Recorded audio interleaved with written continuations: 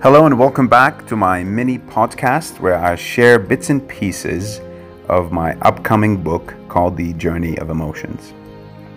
Today I'd like to talk about the big question that people ask me, and as you know, in my job as an executive coach, I am often asked the question, what shall I pursue?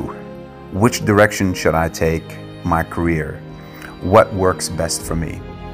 Well, in the great words of Dale Carnegie, when you love what you do, you become great at it.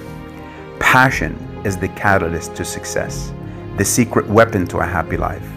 Your desire equips you with an uncanny determination to get what you want, and you become like a missile locked on its target. Fortunately, unlike greed, your passion and desire allows you to get what you want with humanity and compassion, ensuring that you do not step on anyone else's desires along the way. Go after your desires now.